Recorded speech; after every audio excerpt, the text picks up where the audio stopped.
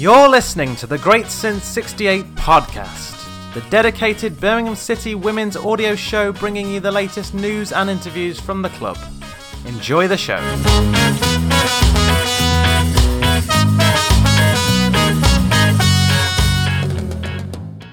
Welcome to the Great Since 68 podcast. It is episode 63, I believe. I'm joined tonight by Kaz. Kaz, how have you been? I've been alright, mate. How have you been? Yeah, I've not been too bad, thank you. Chris is a bit busy tonight, so he should be back for the show next time, but we'll move on nonetheless. You went down to the season ticket launch event. I think it was on Thursday evening, Kaz. What do you, just tell us a little bit about the event and what happened? It was an event for all season ticket holders for the women. Got introduced to all the new team. Got questions asked and answered by the manager, Keris, Brianna. Yeah, that was it. So that lasted about 40 minutes.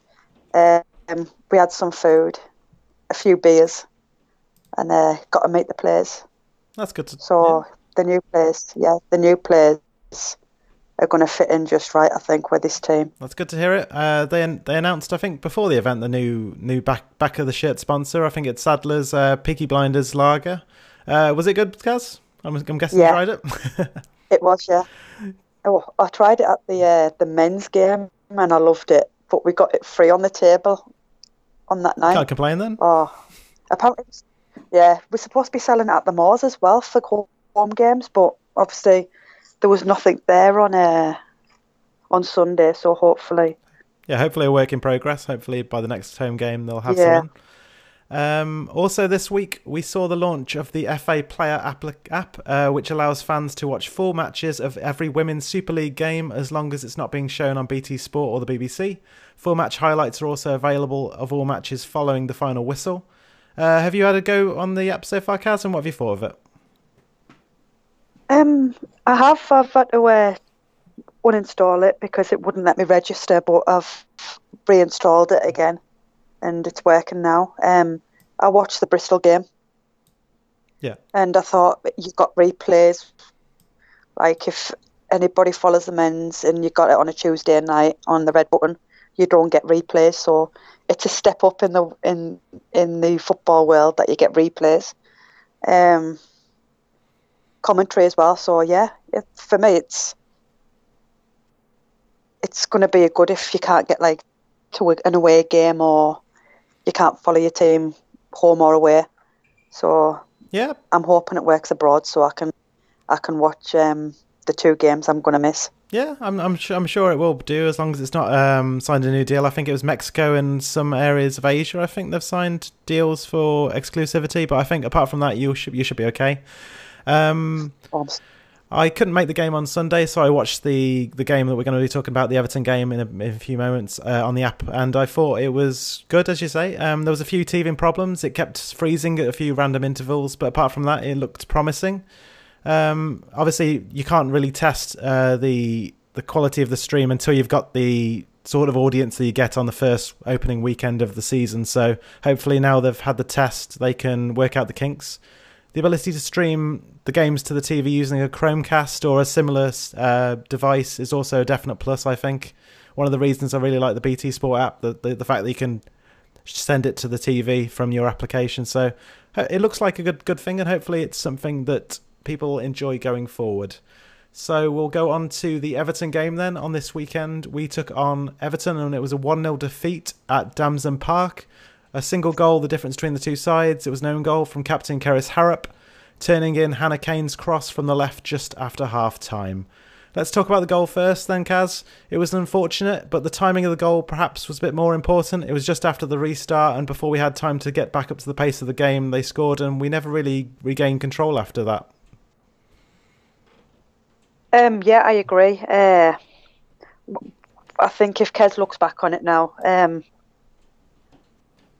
I don't think she needed to put her foot in to get the ball because I think Hannah might have just had it. But like you said, it's just after half time. You're not like fully up to pace with the game. And like you said, she took it from a run half, didn't she? I think just carried on, and then, like you said, next minute it was in the back of the net. So yeah, hopefully it won't happen again on Sunday. No, hopefully not.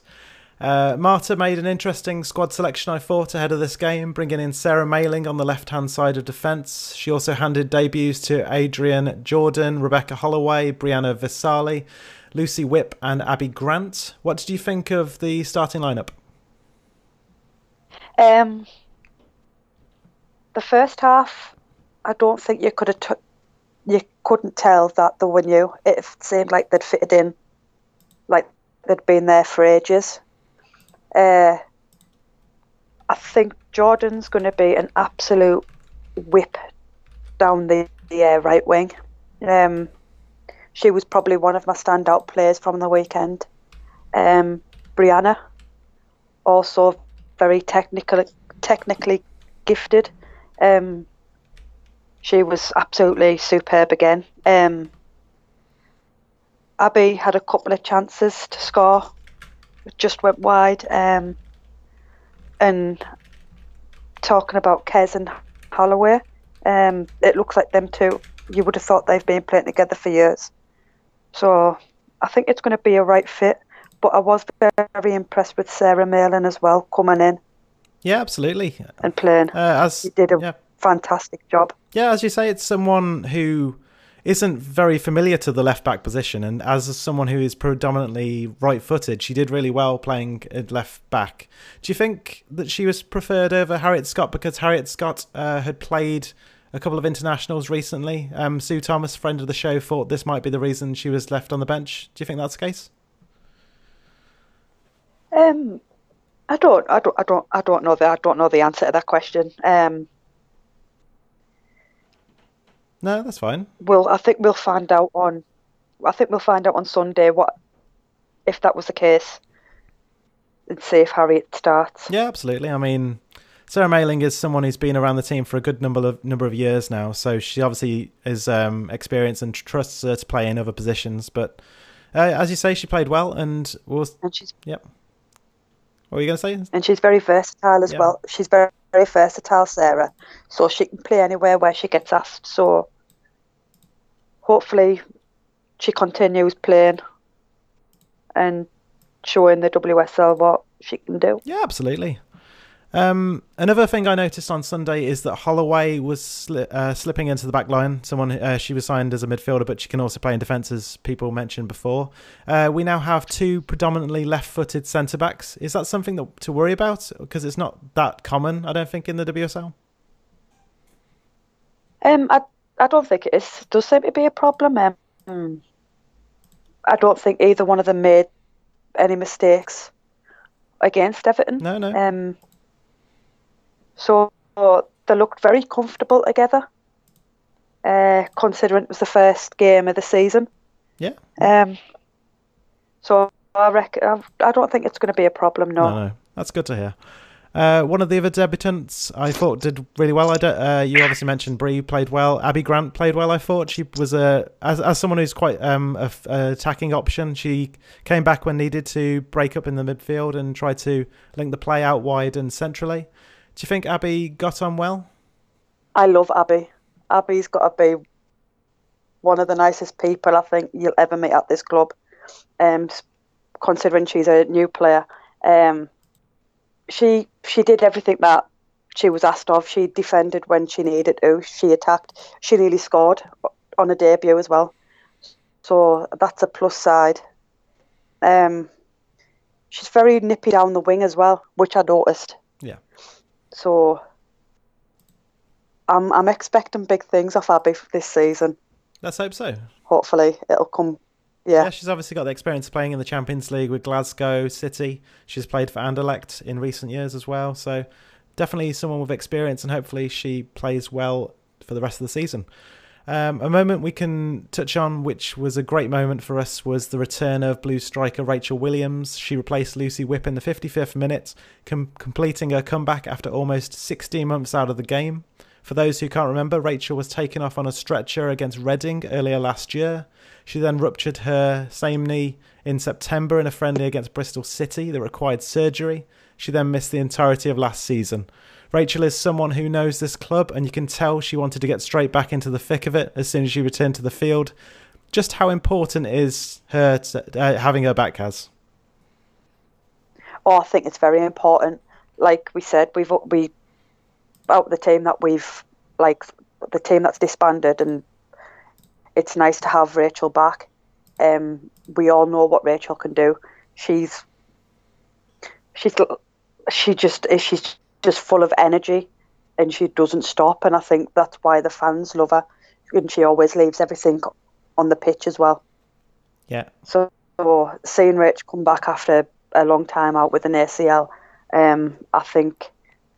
I think this season can only get better having her back in the team. Yeah, absolutely. The club released an article about it today, where she talks about she didn't know if she'd be playing football again last year when she re-injured it back against Bristol. So it's just great to her to get back and continue playing the game she loves. As if we look a bit at the way we played on Sunday, Kaz, the style of play wasn't a massive overhaul to what Mark had implemented last season, but it's definitely a change. It seems like Marta wants to play the passing style of football, but without playing as much out the back, trying to get the ball directly up the pitch a bit more, and then playing the ball when we're in the final third. Did you pick up on that, do you think? I did, yeah. You could see it as well, because last season we were going from Hannah to the full-backs or the defence, and they were trying to get it playing through midfield and then to the wingers, which I quite like. I don't like all this, tappy and then lose the ball in defence and then you're going to concede. I like the fact that they're trying to get it in midfield then for us to try and score, which there was a couple of times we probably should have, in all honesty, on Sunday. I like the style of play. It's going to be an exciting season, I think. Yeah, I would agree. Sometimes last year we had the tendency to overpass the ball. I don't know if that was just to get us comfortable with passing the ball out the back, but it does seem like it's an evolution of what that was last season. We had 64% of the possession, I believe, in this game, so that's another game we dominated the possession, even though we didn't really have the best of chances. There was 16 shots on goal, but only 4, as I say, tested the Everton keeper. That's probably the issue, wasn't it, Kaz? On Sunday, we didn't really test Kirsty Lavelle enough to get the goal to get the equaliser. Really. Yeah, I agree. We were all shocked that Brianna got took off, because in the first half everything was going through her. So especially when we went 1-0 down and then they substituted her, we were like, why? So unless she's not 100% match fit yet, but yeah, it was very frustrating. We just seemed to stop. It was we had, did you say 4 shots on goal? Yeah, I believe so, 4. And I think 2 of them might have been on target, with Chloe Arthur's long range effort and Abby Grant's header, which just went wide, I think. Yeah. So I think if we could, I think we need an out and out goal scorer. I don't think we have an out and out goal scorer. Yeah, that's possible. I mean, it's a bit early days to see if the likes of Abby Grant or Claudia Wall can play in that position in the new style of play that she wants to bring in. Traditionally, we haven't always had that sort of striker anyway, apart from Ellen White in recent years.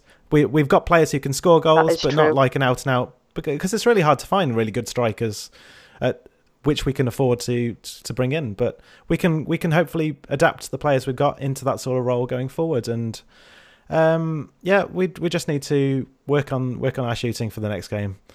We'll give Marta Tejedor, the manager, the final word on the Everton game before we move on. She said, "We know we need to get better. It hurts, but it's a learning opportunity. It took us 20 or 25 minutes to settle on the field, and then we played our best football. But if you're not able to score, then you don't deserve to win," which is basically what we've been saying, really, Kaz. Yeah. We'll move on now to the West Ham game then, which comes up on this Sunday. It's a trip down to Rush Green. The Hammers reached the FA Cup final for the first time in their history earlier this year. Their manager Matt Beard has made several interesting signings this summer, including goalkeeper Courtney Brosnan and striker Martha Thomas from French side Le Havre. Both were involved last weekend, with Martha Thomas scoring on her WSL debut. West Ham now they're in their second season in the WSL, look to be a solid team this year.